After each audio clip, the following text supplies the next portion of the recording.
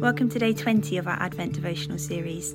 Today's reading is John chapter 1, verse 42b. Jesus looked at him and said, "You are Simon, son of John. You will be called Cephas," which, when translated, is Peter. Welcome to day 20 of our Advent series. We've just read about an unusual encounter. On the one hand, Jesus, co-creator of the universe.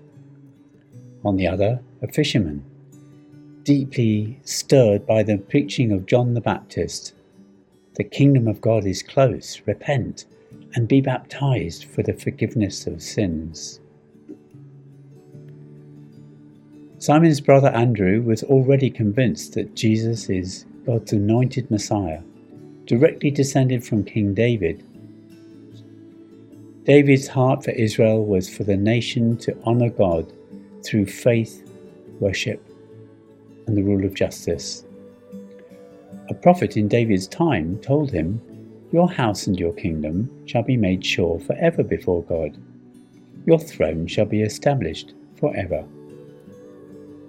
Later, Isaiah said, "Of the increase of Messiah's government of peace, there will be no end upon the throne of David and over his kingdom, to establish it and to uphold it with justice and with righteousness from this time forth and forevermore.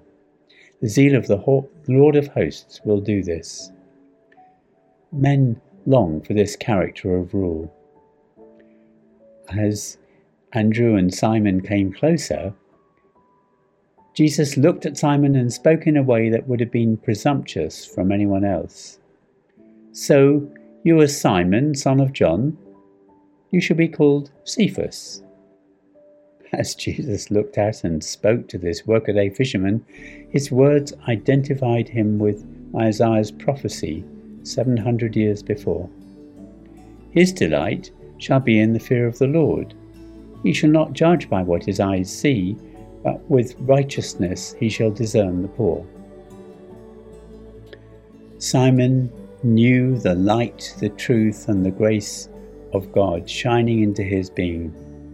He knew he was deeply known, deeply loved, deeply forgiven.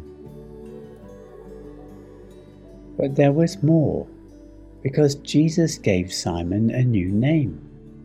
"So you're Simon, son of Jonas. You should be called Cephas." The Gospel writer explains the meaning, Cephas or Peter, meaning a rock. Being given a new name marks personal inclusion into the purposes of God, who calls people out of darkness to know him, love him, and serve him.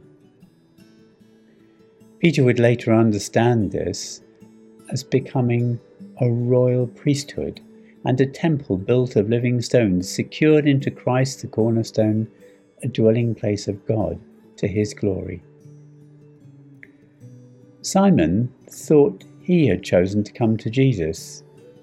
When he came, he discovered that Jesus already knew him, expected him, and had a purpose for his life. How can we be included in the wonder of Jesus' advent?